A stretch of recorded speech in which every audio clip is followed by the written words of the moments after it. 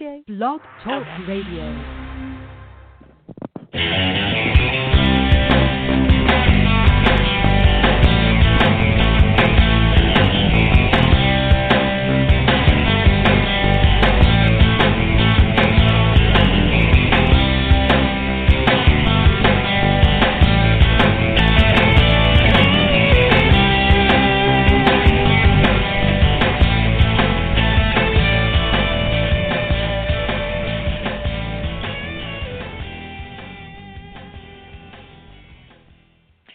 All right. Good evening and welcome once again to Madame Perry Salon, the podcast that loves you, the podcast with more celebrities than the inauguration. I am your host, your groove mistress, and your cruise director, Madame Perry, but you can call me Jan, Jennifer, JP, Perry. That's all fine. And thank you, everyone who's been listening. I am just so grateful. I told you last week, I suddenly had this gigantic spike in listeners, like the kind where I thought that there was something wrong with my computer. But no, big jump, and thank you so much. I know it's because of that I've been bringing you great guests, and I've been very fortunate, and it's only because you support the show by following and sharing it that I'm able to continue to get so many great guests. And like I've had lately, we had Bruce Sudano, and yesterday, I reposted one of his songs. Bruce Sudano was on, a week or two ago. It was his second time on the show. He has a new EP called Spirals Volume 1, and most people know Bruce. A lot of people, especially in New York, Bruce as Bruce Sudano, but a lot of people know him because of the hits he's written for other people like Dolly Parton and his late wife, Donna Summer. And he also worked on the Donna Summer musical that was out that, unfortunately, is not on tour right now. We know why. But anyway, yesterday I think was the anniversary of Donna Summer's passing, and he had put up a post about that. Few minutes there. But anyway, he does have a new CD, and there are some especially beautiful songs on there, and his voice is as good as ever. So that's Bruce Sudano. Also, Don Most, who you know from Happy Days, is Ralph Mouth, and he's got some videos going on with Robert Wool, with Anson Williams, TV shows, and a swing record. And also, gosh, we got so many people here, too, that have just come on lately and coming soon, and I can barely keep up with it myself, but I just want you to know that I am grateful to everybody. Tomorrow night we've got, how do you describe, sort of like an Electra, emo, R&B singer, Vanessa Dow is going to be here tomorrow night, and then Wednesday is caregiver Dave Nasani, and again, it just gets better and better, and it's all because of you. So thank you so much. And if you're listening live tonight on May 18th, 2020, if you're listening on Blog Talk Radio, please click that little box up there that says follow if you haven't. I really appreciate that. And also thanks to everyone who leaves reviews, who's left reviews on iTunes, Apple iTunes, and also on Stitcher about the podcast. What you tell me on there is that you like the show because I sometimes have people on that you already know, people of whom you're already a fan, or people that you've never heard of, and you learn new books, new music, new things, whether it's a historian, scientist, NASA, JPL experts, or different types of writers, musicians that you like that. And thank you. So because of you, I'm able to keep bringing cool people. Now, tonight, I'm super excited about tonight's guest. Tonight's guest hits on everything I love, and thrilled to have her here. So let me go ahead and get a quick introduction so we can go ahead and start talking. She is the author of the award-winning Immortal series, which includes Immortal, Immortal 2, Time of Legend, Immortal 3, Stealer of Souls, Immortal 4, Collision of Worlds. She's also the author of the Switch 2, Clockwork, which includes Switch 1 and 2, Colony, Ascension, and Erotic Space Opera. Mona Livelong, Paranormal Detective, and we're going to talk about Mona Livelong soon, and Voyage of Dreams, as well as Story of Eve, and and that's just a rush through. Okay, she's a graduate of Spelman College, and she's been published in Steamfunk, Genesis, Anthology of Black Science Fiction, and I believe she's also on the editing staff of Genesis, the magazine. So many things I could keep talking about. All of her accomplishments, and we wouldn't get to talk to her. So, right now, I'm going to bring here into the genie bottle, as I've been calling you, dear lady, the sensational Valjeanne Jeffers. Hi, Jennifer. You make me sound so fantastic. I'm just so excited. And then I'm on here. I'm listening to this lineup that you have. I'm like, wow. I'm on a really special radio show with all these famous folks. So I'm really glad to be here. Oh, Valjeanne, I only say it so I can prove to you I have maybe coming close to enough cred to get you on here, because you've got a magnificent following and reputation and status. Thank you so much. Thank you so much. Oh, so I'm just trying to prove myself to you. That's all. I may negate anything I've gained once I start talking, but at least for now, okay. Is this your first time? Is this your first time, Madame Perry's Salon in the Genie Bottle? It is. And this is the first time I've been on.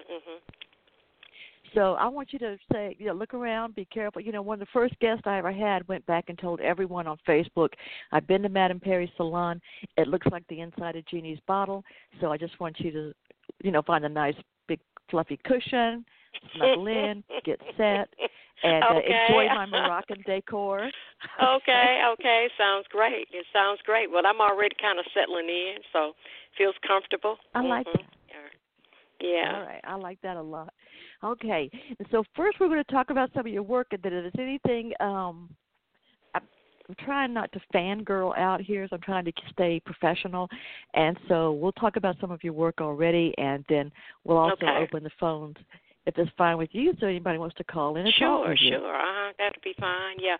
I want to mention there is, I've been publishing a lot of anthologies, but I want to mention the latest one. Oh, God, and I always get a brain freeze sometimes when I start talking about stuff. But this one is Blurred. Yeah, I do. Blurred Erotica 1, Sweet, Sexy, and Special Dark. And that one is edited by Crankston Burney and Penelope Flynn, who is a really good Penelope. She's wonderful. She's a good friend of mine. And that's one of the latest ones that I've been publishing I wanted to mention. And also all the songs I sing, and that's a poetry anthology put together by the Carolina African American Writers Collective. Because as quiet as it's kept, before I started writing fiction, I was writing poetry. And of course, when I started writing fiction, I just became so engrossed in it that I really kind of put my poetry down. I put my poetry down. Yeah, I stopped it because just writing fiction just kind of, it consumes me. So, yeah. But I just wanted to throw that out there. Wasn't trying to take over. I just wanted to throw that out there. Yeah. No, that's what I want to know. This is the information I need to share with people. And, yeah, this is exactly what we want to know. Okay. So you started as a poet, writing poetry. Yep, I did. Yep. And then crossed over. Tell me about your poetry, your style, your influences, please. Well, let's see. I actually started writing poetry kind of young, and I always tell people I took a hiatus from writing altogether and didn't get back into it till I was in my 40s. I guess some of my influences, most of my influences are probably fiction. Actually, Langston Hughes, Maya Angelou, those are the older influences. I'm trying to think of someone.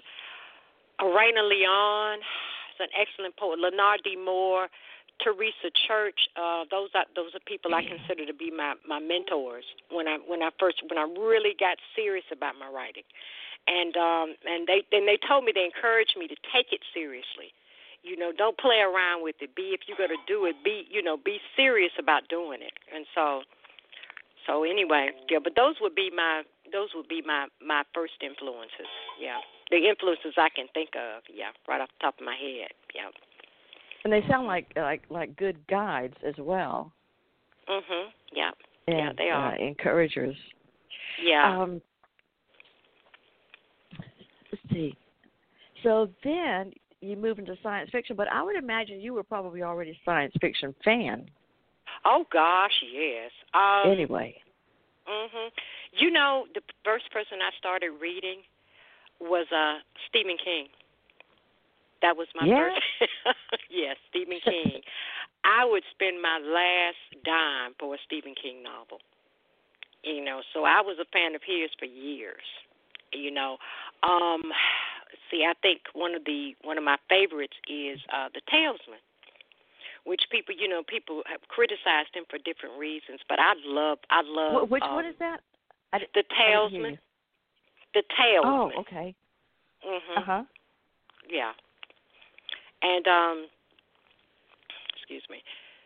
So he was my first influence, and then what happened was I discovered Octavia Butler, and that I said, well, I didn't know,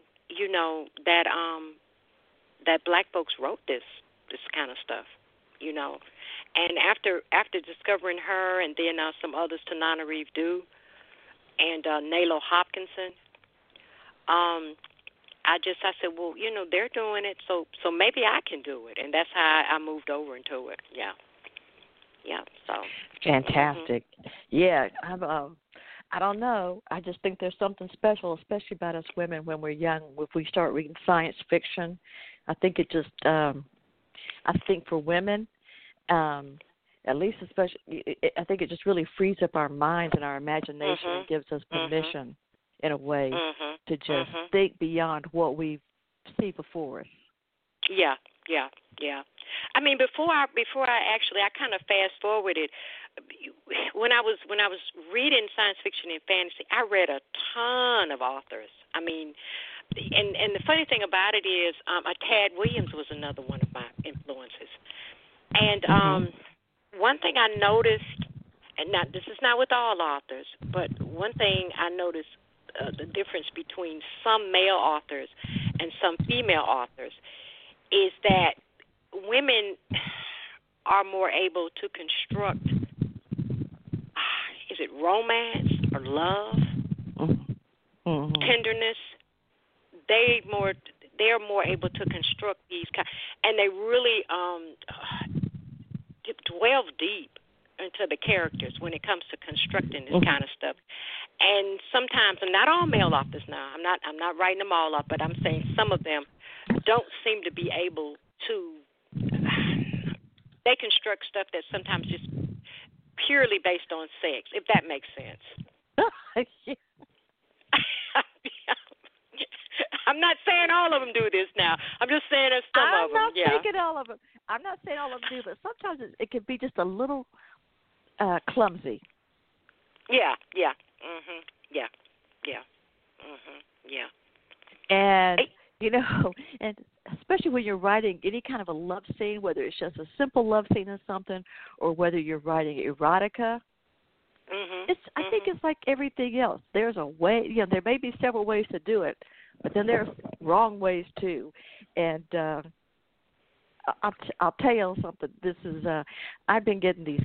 I know a lot of people have been getting these hacker emails about where they say, we've hacked your computer and the porn you watch, and send us this much money in cash or Bitcoin or whatever. Yeah. And they say, we've seen you, and I'm thinking, I know that's a lie because, first of all, I'm old school. I'm not going to sit in front of the computer. I'm going to like it written down and written well, okay? I am old school about it. So don't even think I'm going to fall for that one time. Yeah. Yeah. If you've got anything on video, it's me trying to do a show when I'm fussing at my dogs. That's all. That's all you got. So. Yep. Exactly. Mhm. Yeah. Yep. So yeah, it is it's a journey. You know, it has been a journey. And I'm really I tell you, I always tell people that there's certain things that I do to, like I tutor to make money, but writing is something I do because I love it. I just love it. Yeah. Mhm. So. When you first, and some of these questions I'm asking are not going to be, we haven't, before we started tonight, we didn't start with like a long list like some people do with the talking points and ask this, that, and this. So a lot of questions I'm going to ask you are just as a fan or as a person who's never done the kind of work you do, probably never will, but I'm fascinated by what you do. The first time you wrote Sci-Fi, well, hey, you're the generous one sharing the worlds with us. First time you wrote, how do you go about creating the characters, and in science fiction, you create a whole new world as well? That's a good question. You kind of,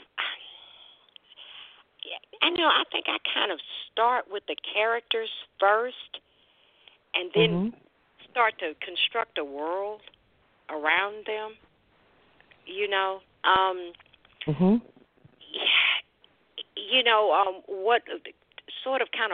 what type of world maybe I would like to see, the world that kind of builds itself in my imagination, and also, and anybody who's read me will tell you this, I champion the underdog, so I don't want to write about anything. I don't want to read anything that's going to be depressing, and I don't want to write anything that's going to be depressing. If I want to be depressed, I can just turn on the news.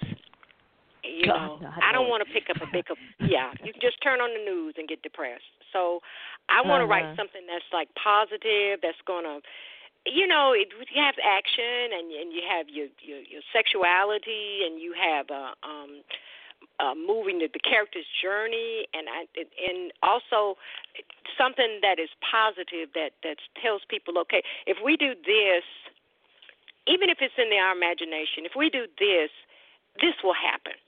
You see what I'm saying? Like, what if we figure out a way to feed everybody? It's our world. Why can't we do that?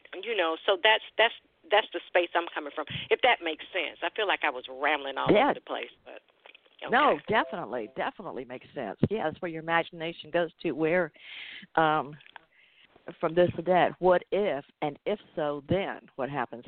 By the way, if you're listening live tonight on this is Monday, May the 18th, and you want to talk to Valjeanne Jeffers. Am I saying your name properly?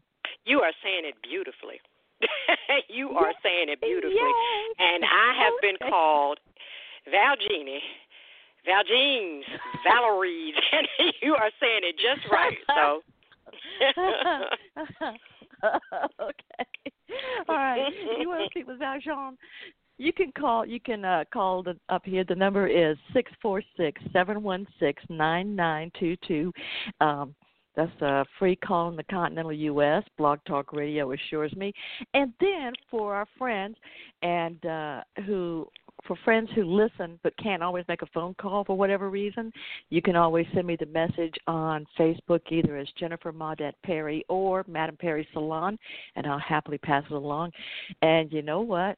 We're here in the Genie bottle. I know it's your first time here, but if you don't mind, Valjeanne, if you don't mind reaching over and parting the little beaded curtain for me, I've got somebody that wants to come in here. Sure, and I think it's somebody near me. Sure.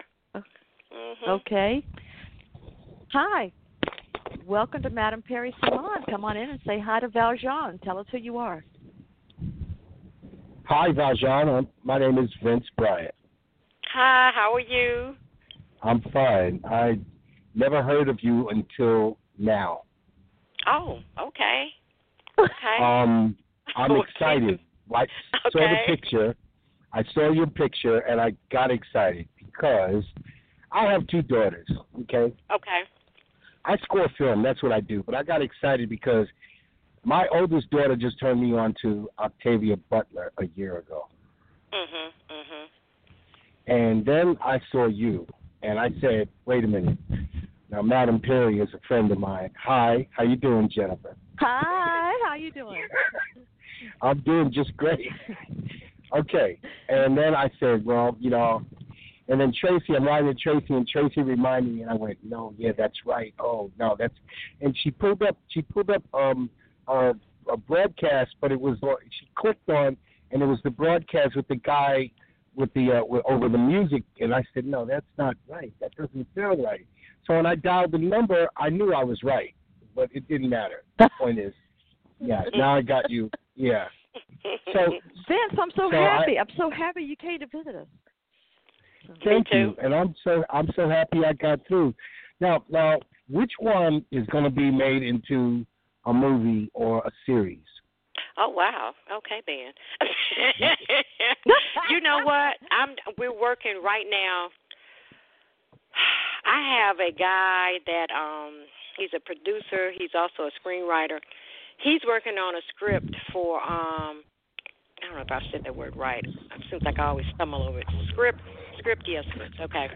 A screenplay. Okay. And he's working on a screenplay script for the Switch 2.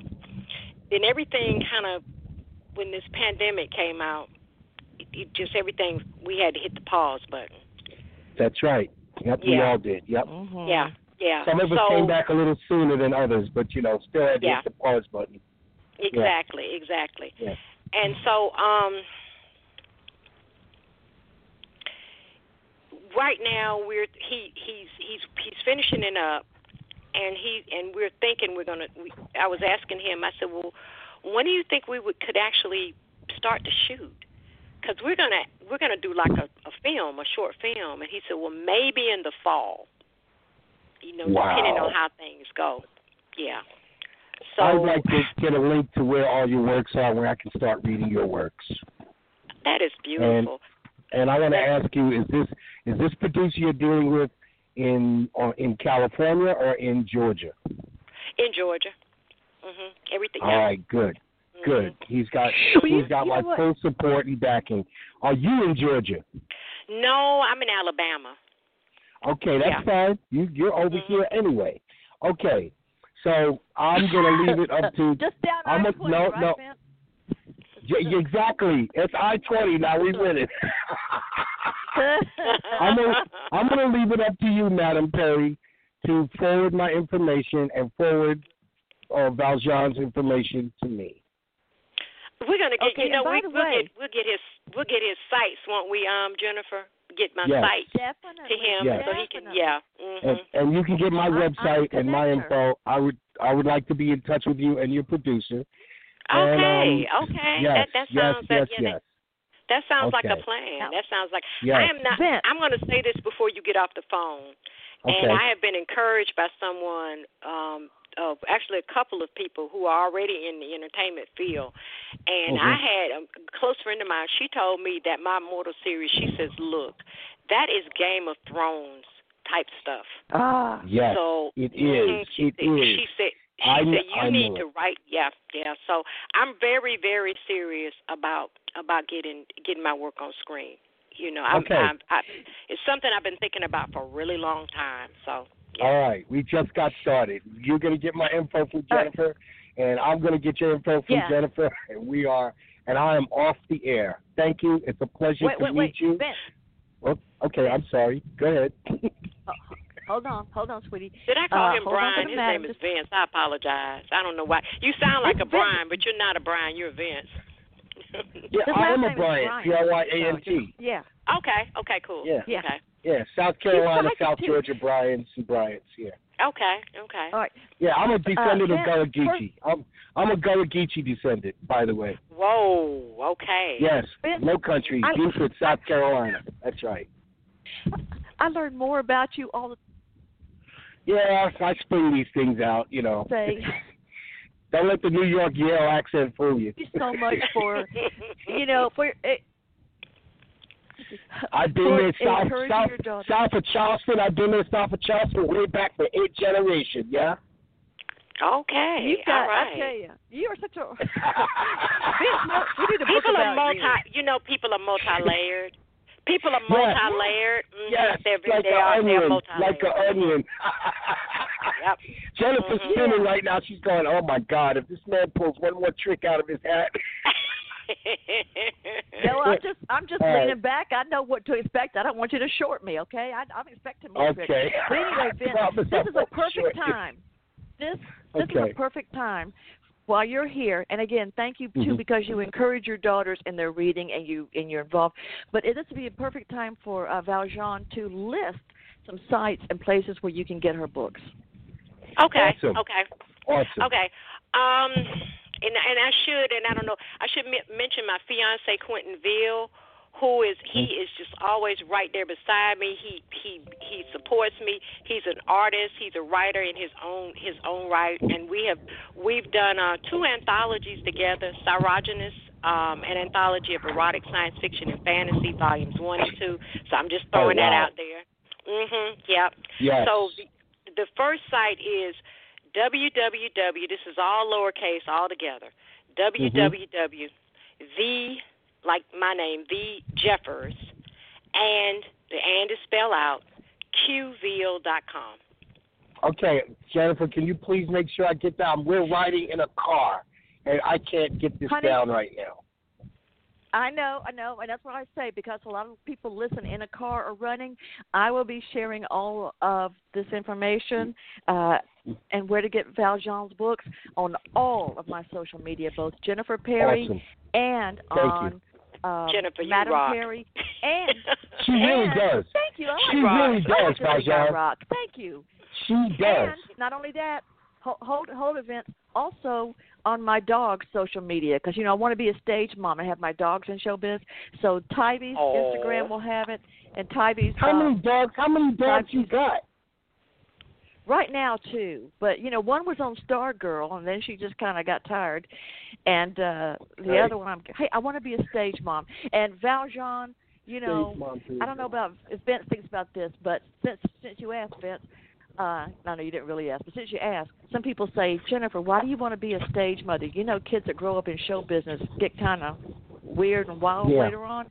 And I say that may be true, but, hey, not if they can't drive and they can't handle their own money. Right. You're talking about your pet. You're talking about your pet. Listen, you know what? I have fur babies. I have a dog and a cat, and they are both spoiled rotten. They are spoiled rotten. Me and Tracy are riding around with her dog. Yeah, he's a trip, man. This dog he's a Shih Tzu. He is so spoiled. I don't care what anybody says. Yeah, they are spoiled. They are very spoiled. I also have children and grandchildren, but of course they don't live with me. My pets do. Yeah. I have kids and grandkids. Yes, I do. So as long as I need your information. This is the level of writing. This is what we need right now. The sci-fi fantasy world. Yes, yes. Yes, we do. Yes. The reality is so intolerable right now, and I think that's why people are gravitating. They gravitate towards fantasy and science fiction, and also when I look at it, a lot of the films, it is definitely like pointing to a new world view. Like, look, we can do this, we can do that. Yep. Even that show Westworld. Yes. I said this is all about oppression. I said, this is about oppression and people taking advantage of others, and then the oppressed rise up and they become really violent and they take their freedom back. Yeah, so, yep. Awesome. I'm looking forward to it. Thank you, Vince. Thank you. You're welcome, Valjeanne. And I'm looking forward to getting this info now. I'm going to act on it the minute I get it. All right. Okay, all right. You have a good evening and be safe. Thank you, ladies. Thank you. Good evening. All right, bye. Thank you, honey. Bye-bye. Bye-bye. Okay. All right. That's Vince, one of our favorite musicians and friends of the show. Okay, cool. And he's an absolute delight. So, we were talking about things we see. Yeah, we need some escapism, but we need some escapism to a good place. And then maybe if it's like if you can see it and imagine it, maybe we can make something better happen. Yeah, it's our world. I mean, I always say that this is our world. You know, it belongs to us. So, and I guess in that it's up to us to change it. You know. That's true. Yeah, that's true. It might be a little harder sometimes, especially when things are as crazy as they are now. It's not easy. It's not easy. Yeah. I don't know. So tell me, when now I know one of the hard things right now is that I've had posted pictures of you at bookstores, at some of your events, and with your tables, and looking at things where you've been out at different conventions and stuff and meetings, and things are a little bit difficult now to try to reach the audience. But I think sometimes in a way we're almost using a bit of sci-fi type places or venues because we're going online now and we're reading. I think our mutual friend Milton Davis has been having a storytelling once a week on Facebook. Yeah, I was looking at that. I was wondering, should I get involved? I don't do, I guess I could do some live. I have done one or two live readings. Well, yeah, I have at cons. I don't think I've ever really done one. I've done a live reading maybe several years ago, on a podcast. Yeah, so I was checking that out. That's a new way of trying to adapt to what's going on right now. Yeah. Do you enjoy doing conventions and the different cons? I do. I really do. I always have a lot of fun when I go to cons. I do. Which ones are your favorites? Let's see. They're all. The last one I went to was Multiverse. I really had a lot of fun at Multiverse. And the beautiful thing about it is when you get there and you run into people that you've known online. Of course, now the people that I ran into this time, I'd already met them. But when I went to I think that was State of Black Science Fiction Society in 2018? Was it 2018 or 2019? I can't remember. Anyway, I met people that I had known online for years. And this was my first time, like, seeing them face to face. And I mean, and the weird thing about it is that it wasn't awkward. It's like, oh, I know you. Yeah. And I recognized them, and they recognized me. Like, hey, oh, I know you, Christopher Mosby, B. Cherise Moore, I met her. I think Cherie, I think that was my first time meeting her at a con. It's like, oh, hey. And, like I said, it was almost like we had always known each other, face to face. So that's one of the beautiful things about attending cons. Then, of course, you get to meet your readers, and stuff. So, Yeah, that's like the last 3 years I've gone to Wild Wild West Con, which is a steampunk, Wild Western steampunk out in Arizona. Ooh, that sounds really cool. And, it's fun. It's fun. And you should definitely go. Because as you write steampunk. Yeah, yep. Yeah. And they're really very, very similar. Is. Yeah. And you have it's interesting, too, like you say, people you've been talking to, and then all of a sudden, there you get to see them and meet them in person. And it's really fun. Do you have, I know what, I've got so many things I want to talk to you about, so if I forget something, leave me, but. Go ahead. That I wanted to ask you about, tell me more, Mona Livelong, paranormal detective. Now, I know you've got something you can with her, but tell us, for people who don't know know Mona, tell us about Mona Livelong. Okay. And where she came, how was she inspired? I'm gonna share something with you that I often tell people. The characters of both Mona Livelong, the first character that is introduced in both Mona Livelong and Immortal, is inspired by a young woman who babysat me when I was a young girl. I was like 9 or 10 years old. And her name was Carla. And she had a really very serious, very positive impact on my life. So she has become the inspiration of 2 novel series. She was a young woman. She was her mother had died, and one of her brothers had died. Her youngest brother had died, and she was a college student. And she was raising her 2 remaining brothers by herself. And so she became the inspiration for both Carla of Immortal and Mona Live Long. Mona. And now when I started writing Mona, I knew I wanted to write a detective series. And I love steampunk, by the way. I love it. Oh, I love it. I love the clothing. I love the weapons. I love you can basically do anything with it, you know. I mean, you can stick alternate history in there, or you could go straight Victorian, whatever floats your boat. So I knew I wanted to write about a detective, and she just kind of grew. I mean, and that's the only way I can explain it. She just evolved. She is both a paranormal detective and she's a sorceress. And she has paranormal. She's a metahuman, as they say, and she doesn't let on. A lot of people don't know that she's a sorceress because she says she doesn't want people showing up to her house asking them to teach her, because she says you can no more teach. This is one of my favorite lines.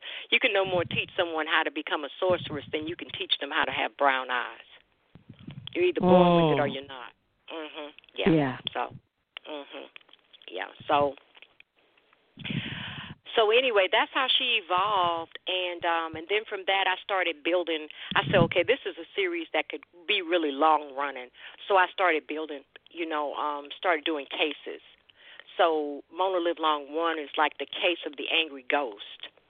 Then Mona Live Long 2 is the case of the powerless witch. And then 3 is the case of the vanishing child. And I want to say I'm standing on some real broad shoulders with this, because I've read a ton of paranormal literature before, paranormal novels and stories before, I got to this point. So, yeah, When I know you are, tell me about Genesis, the magazine, Genesis Science Fiction.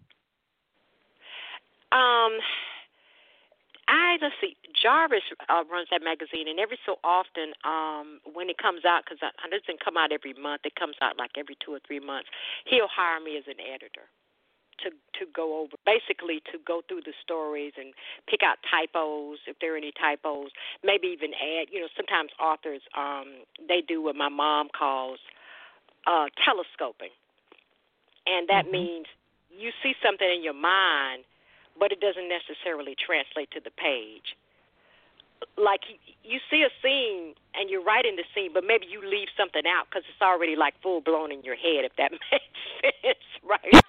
So, yeah, stuff like that. Yeah. So, but that's just my role. It's not a very large role.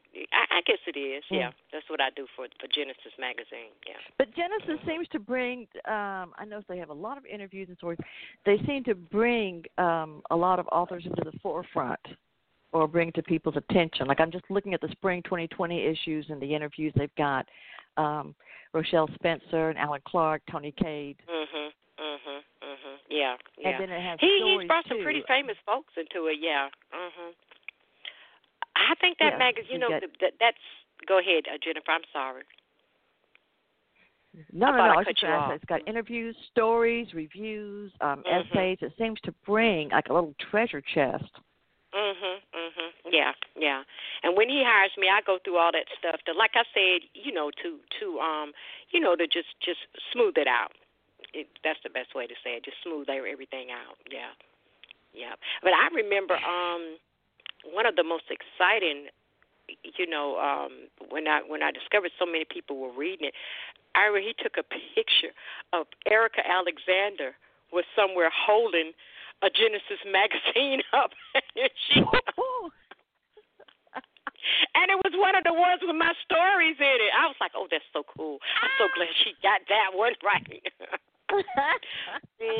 Yeah, so. All right. Yeah. That's what we call bragging rights, you know. Yeah, of course. Yeah. Yep. Yeah. Yeah. So. Okay, I kind of jumped off track as I do sometimes. So I went to there, but back to Mona. Is there a new Mona book coming out? Yeah, Mona 3. I'm finishing up now. Actually, I'm finished with it, but what I'm doing is going back and doing final editing. Yeah, final editing. Mm-hmm. Yeah. And I didn't know it had taken me so long. I was like, this is been working on this book too long. But I'm glad I took my time with it. Yeah. And then of course when you go back and edit, you find stuff that you know, dialogue that doesn't sound I'm a real fanatic about dialogue that sounds natural. You know, just like you and I are talking. You know, I want it to sound natural. Yeah. Yeah. Yeah. Yeah. So, I think is that where the comfort zone is for people? They can just picture themselves. Right there. Yeah. Yeah. Yeah. So. And I know sometimes too. I did before, and I'm sure I still do, and just don't think about it. Kind of see yourself fitting in with the characters.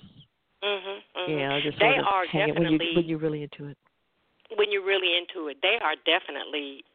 In my mind, and people say, you know, oh gosh, she's crazy, but you know, all of us authors are a little crazy. They are spirits that walk across the page, as far as I'm concerned. That's a line from one of my favorite poems, right? They are spirits that walk across the page. I am so invested with them too. I tell people I have characters that I love. Do not ask me to kill them off. I'm sorry if it's not realistic to you. No, I'm not going to kill these particular characters off. Right? I love them too much. And then there are those that I've written about that I hated and could not wait to get rid of. So. You should either love your characters or hate them. You should not be neutral about them. Yeah. Nothing in between. You know, I got to tell you, I just stopped. It just sort of like it was like a breathtaking moment where you said that spirits that walk across the page. Spirits that walk across the page. Thank you, Jennifer. As soon as you said it. That was kind of like a breathless moment for me. It's like, thank you so much. Thank you. Yeah, I am so invested in them. I am so invested in my characters. Yeah. Yeah. So. Now, somebody sent me a message too because they couldn't call. Now, you know, some people can't call. I don't care. Maybe they're at a day job and can't call, or a night job, whatever, and they'll send me messages. But I have one from another dear friend of both of ours, who she's the first person that told me about you and raved about you. Becky Kyle. Or Rebecca McFarlane. Yeah, Becky is an excellent writer herself. She's an excellent writer. I love Becky. Yeah. I do too. I tell you what, if you have Becky as a friend, you know, you got an ace in the hole. You got it going on because she is so marvelous. sweet. She is so sweet. Yeah, she's deep too. She's not shallow. She's deep. Yeah. Yeah. Her favorite and she takes book, care of her own. She does. Her favorite one, excuse me, I got to go outside and smoke. If you hear the little bell, that's just my alarm as I step outside. Okay. My favorite novel written by her is Fanny and Dice. Yes, I love that one. I love Fanny and Dice. I love that one. I love Fanny and Dice. And those characters are really real. They are so real. Yeah. Yeah, so yes, yeah. They are so good. In fact, whenever I've been to Wild West Con, I always give them a presentation on how to start a podcast. I was asking before. I said, if I've got anybody that wants me, I want to give out door prizes to people. For one thing, it helps get them in. If you've got some candy and door prizes, that gets people in.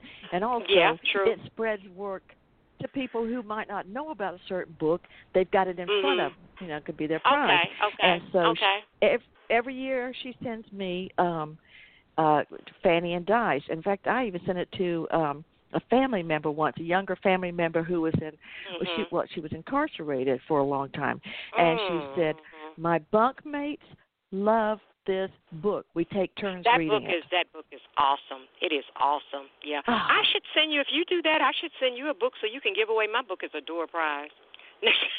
Whenever we get out of the house, we can't go anywhere now, but I know. We're hoping we'll be all back next year. It's like Valjeanne.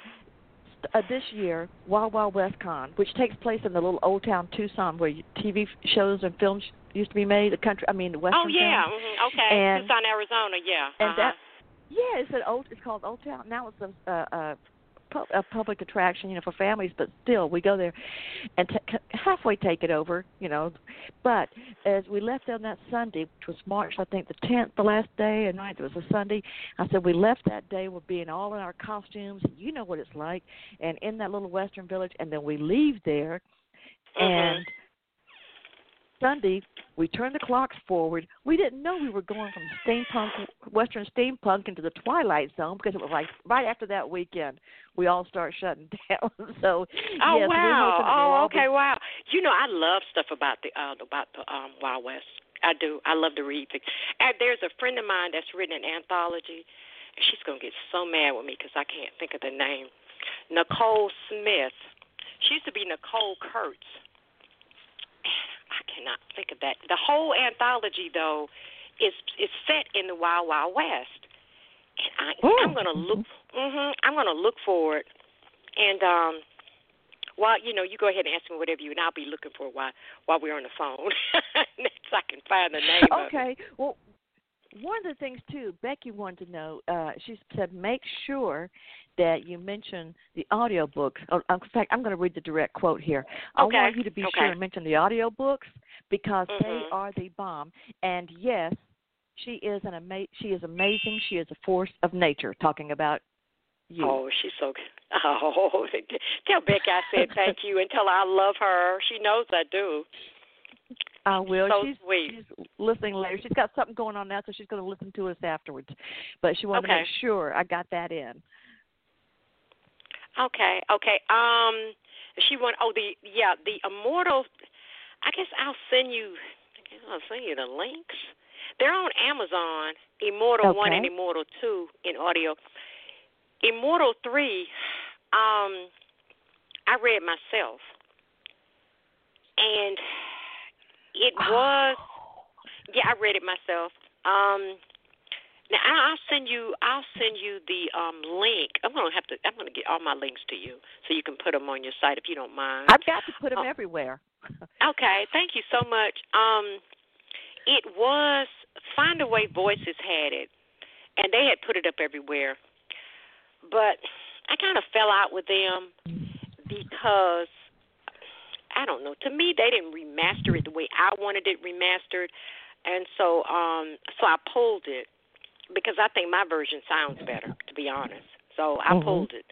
And so now it's only for sale on my site, as far as I know. Yeah. It's only for sale. I told them to pull it. Sometimes they you tell them to do stuff, and these folks do. And then that's Amazon too. You tell them pull this, and they're like, oh yeah, sure. And then you look up a year later and it's still there. But that's another story.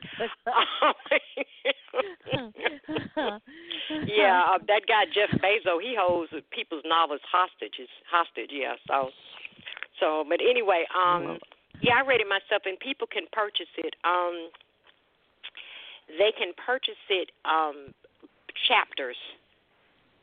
I think I have like 3 or 4 chapters per what I send them, and then when it all adds up, it doesn't add up to that much. It adds up to less actually than it would be if they bought it on, say, Audible. Yeah. So.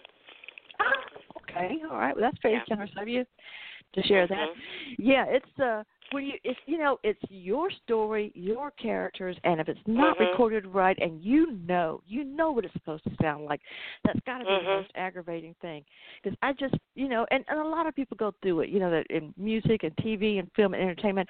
I just finished reading a book. I don't know if it's supposed to be published this month or next, and it's called Still the Queen, and it's a memoir or autobiography of singer Denise LaSalle.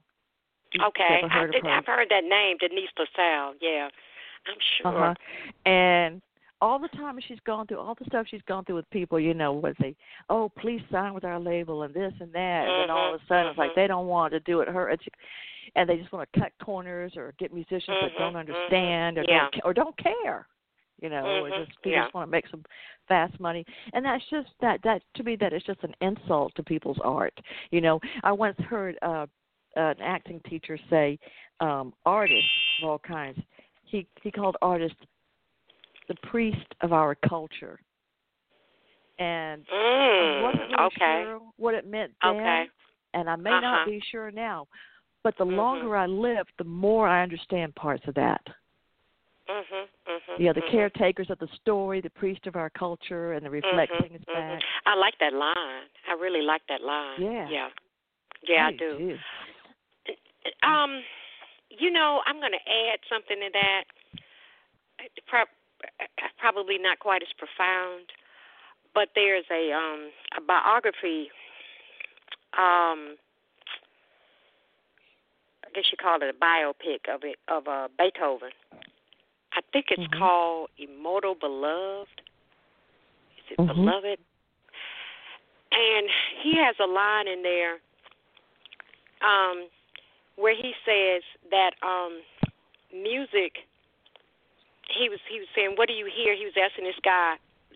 There were some musicians playing his music, and he was going deaf.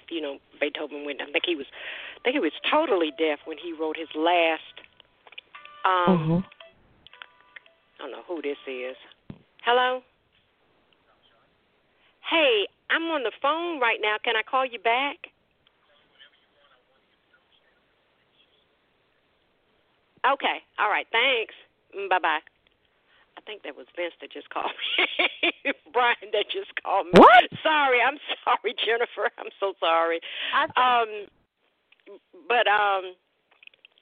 Anyway, I think he was totally deaf when he wrote his last symphony. But he was asking the guy, he said, what do you hear when you listen? And he said, what's the purpose of music? He said, well, it's to exalt the soul. He said, no. He said, listen to this. He said, what you are hearing is a man that went to meet his lover, and she will only wait so long, and he's trapped in a storm. What you're listening to is the sound of his agitation. And he said, music is meant to bring the listener into the mind of the composer. And I was just so blown away by that. And I thought about that recently, and I said, as writers, that's what we're trying to do. We're trying to bring readers into our mind and share like our pain, our joy, our horror, all of it, if that makes sense. Yeah, definitely. They're opening their world, which to me is part of your soul when you share these stories. Exactly. And giving us a probably undeserved but a welcome invitation to come in and show respect. Thank you.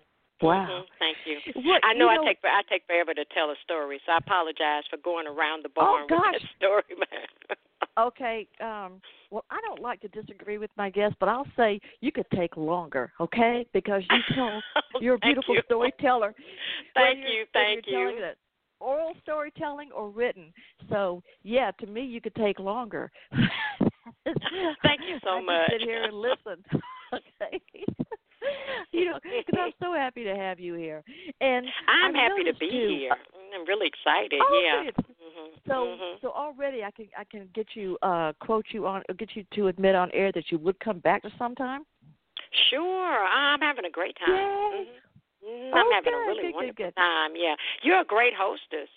Yeah, you put me thank put you. me at ease. I don't feel uncomfortable or anything. Yeah. So. Yeah. I want everybody to feel good when they're here. They're supposed to Mhm. feel good and feel respected and cared for and warm and comfortable and all the good things. Well, I feel that you're natural. No. You're natural. So. Oh, thank you.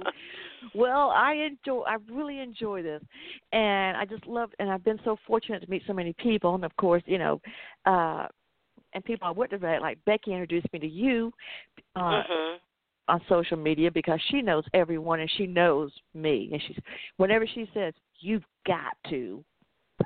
I know to do whatever I got to do, whatever it is. But as long as when she says you got to, or you need to, let me ask you. I noticed one of the things I hadn't mentioned yet is everything I've talked about, like Genesis, and I've also seen your name come up up in the Black Science Fiction Society, and sometimes I wonder am I just out of it, or does Black science fiction not get the prevalence in literature and in bookstores and everywhere in media that it deserves?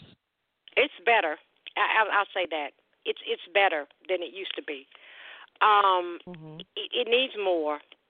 And what happens a lot is you tend to see the same names over and over and over again. And so then there are a lot of authors that people won't even know that they exist. And I still see people who say, where are the black vampires? And somebody will come in and say, well, here you go. And they'll list a bunch of names. Oh, well, here you are. So it's better than it was. Like when I was a little girl, there was no...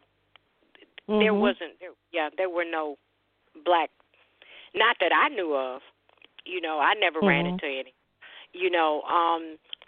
What I read, and I remember, I found that anthology, and I'm going to give it to you when we get through with this particular point.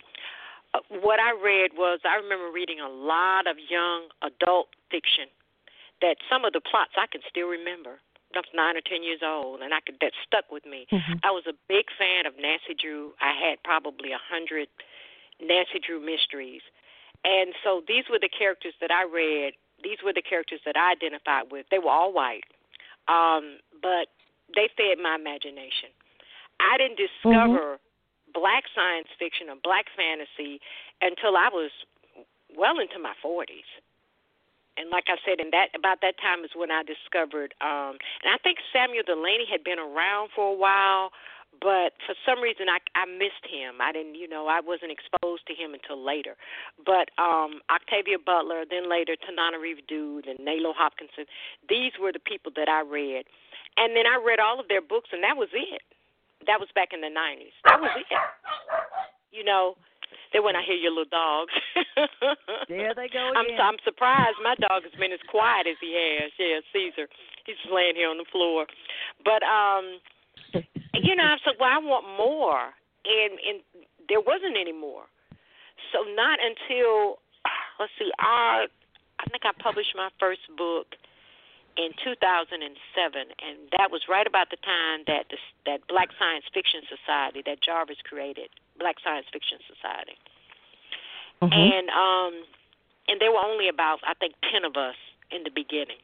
And we would get on there and just have a great time, right? And that's when I met Milton, Quentin and I, Davis, my significant other, Quentin and I, my fiance, we met about that time too, who else was on? B. Sharice Moore, Ronald Jones, he's another excellent author, so these were people that, and if I tried to name all of them, I'd be here all night, because I know so many of them now, But then I got a chance to read more and more, Now I don't even read. I think the last person that I actually listened to, and I love her work, A.K. Jemison, she was the last person that I read or listened to that was not an indie author. All of the people I usually read are indie authors. Yeah, so. And there's so many of them now. Yeah. So, but we do need more exposure. Yeah, we do need more exposure. Yeah, you do, because I mean it's not like people of color don't read science fiction or watch science fiction or enjoy it. It's not like it's that. True. But it's like, where were the writers? And I'm sure for a long time, I'm sure probably a lot of the problem was maybe not being able to get published. Yeah. You had your gatekeepers. And the indie revolution, partly it solved that. You had your gatekeepers, you had your people standing there at the gate, and they say, okay, that's it. We're going to shut the gate now. The rest of y'all, you wait until the next, maybe 10 years, 5 years or whatever.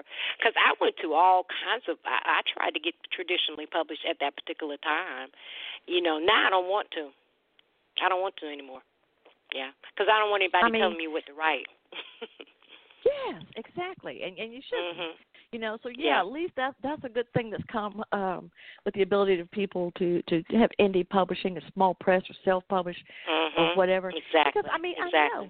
I mean, my best friend now, she's younger than me, but her parents, she said my mom and dad always loved science fiction. We always had it around the house, and just like and I know, of course, we've been friends 20 years. I know her family and all this, and it's like, okay. So it's not like black people didn't read it, didn't like it, didn't want it, but they just, and so it also, it's like I was telling somebody, actually I don't know if you know this guy, he's I guess he's a cosplayer or presenter. I met him at he was on my podcast, and I met him at Wild West Con. This man's name is Tony Ballard Smoot. And I've heard that name.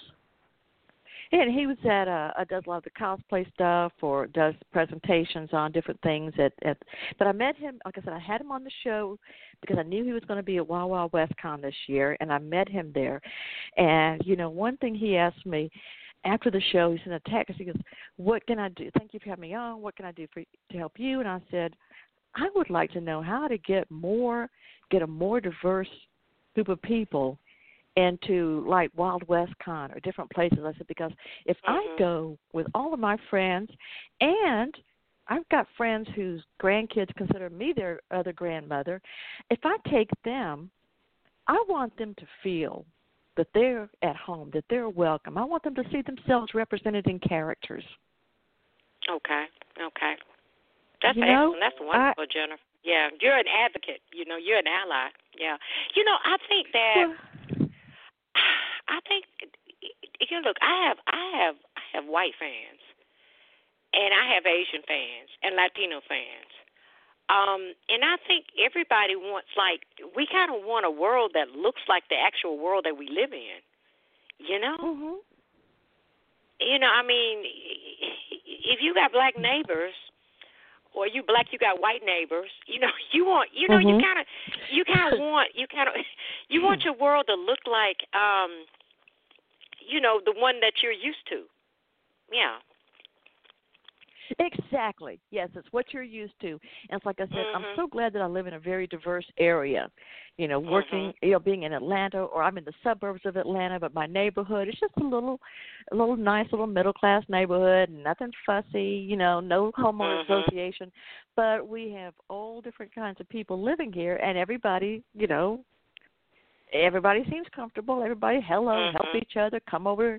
Can I borrow a wrench or whatever? Do you need? Everybody does stuff like that, and I thought that's what I think people need to realize or recognize. And like I said, I want my best friend can walk into any room no matter who's there, and she's just going to walk in, and nobody's going to let her feel like she's not there. She's going to make everybody fall in love with her. I tell her she's a magician. She doesn't realize it. Some people are like that. But she's got a magic. But then we've got another friend that if she's is not comfortable from the first minute, she's going to leave, and I respect her feelings anywhere we go. But yes, I want everybody to feel, and I want my adopted granddaughters, I want them to feel comfortable everywhere they go. So, cause I keep saying I'm going to make them little steampunk outfits, and I'm going to take them with me, and they get all excited. So. Yeah. I wanted one day. I said one day I would get a chance to cosplay. Yeah, I would love to do some cosplay. Yeah. And it would be Steamfunk if I did. Yeah, it's my favorite. Well, let me That's tell my you. favorite. We're going to do this together then, because this year I had already planned before all this insanity happened. I planned that I want to meet so many of my favorite people that I've known for a while on social media. I want to meet them in person. You're just a couple hours away from me, and my friend Kenya and I have been to Birmingham together several times on trips for different things, and so we know the way well if we travel together. And but I've got a gal in your neighborhood or in your town that makes magnificent costumes, and she makes them out of just nothing, just stuff that's thrown away, just trash from the Home Depot. And she's like me; she doesn't sew. So I'm going to send you some information. Meet you meet each other. Okay. One day. Whether it's in I have always wanted or in real life. Okay. I always take a bunch of pictures whenever I go to a con of the people that cosplay, because I love the people that cosplay. You know, I just think it's so imaginative and brave too, to just dress up like that. It is. You know. Yeah. And it's a joyous expression, I think. So. Yeah. You should be in touch with your inner child. Yeah. You should be in touch with your inner child. Yeah. See, I got to say something. You have been so generous, and I have kept you way past the time that I promised, just because when you were talking, I just couldn't let you go. And thank you so much for being so generous with your time, your information, your creation, Jennifer, for your having characters. Me. Like I said, you're a wonderful hostess. You know, you really put your guests. It really make your guests. Well, I can only speak for myself, at ease, and I had a lot of fun. You know. Well, I told you I wanted this to be my cyberworld version of Centuries Past, where there would be a patrons of the art who brought artists together to share their work. I can't do it, but I can do it in the cyberworld, and I'm honored to have you here and be happy. And by the way, for everyone listening, I promise, and I will make good on this. I will share links to where you can purchase works, the audiobooks, the books by Valjeanne Jeffers, and I'm just so honored to have you here. So you'll please come back. Thank you, Jennifer. It's an honor to be here. I'm gonna shout out. I found this my friend's paperback. So here is the review, Nicole, that I was supposed to give you. That I'm so lazy about writing reviews. Her name is Nicole Gibbons-Kurtz, and it's Sisters of the Wild Sage, a weird Western collection. I'll you know what I'll do? I'll just email it to you. Yeah. So. Yeah. Okay. Did you want to read it? Did you want to read the review, or you want to just mail it to me? Whatever you want to do. No. I was supposed to write her a review. And review. I was supposed to write a review, and I'm very, very lazy. My artist friends know me that I'm very lazy about writing reviews, and so this is the review that I promised her, that this is an excellent collection, right? And I give it 5 stars. So, yep. Yep. And I've got the scoop on it. Okay, so thank you very much for that. Okay. All right. Well, I'm going to. Kind of like my, it's my song, and it's somewhat my philosophy that everybody's got to swing, and everybody please come back tomorrow night for Vanessa Dow, Wednesday for Caregiver David Sonic, and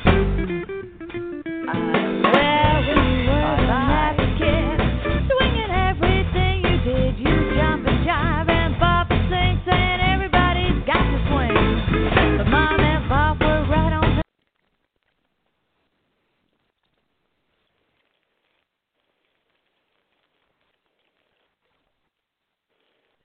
With the Lucky Land Slots, you can get lucky just about anywhere. This is your captain speaking. We've got clear runway and the weather's fine, but we're just going to circle up here a while and get lucky. No, nothing like that. It's just these cash prizes add up quick. So I suggest you sit back, keep your tray table upright, and start getting lucky. Play for free at LuckyLandSlots.com. Are you feeling lucky? No purchase necessary. Void where prohibited by law. 18+ terms and conditions apply. See website for details.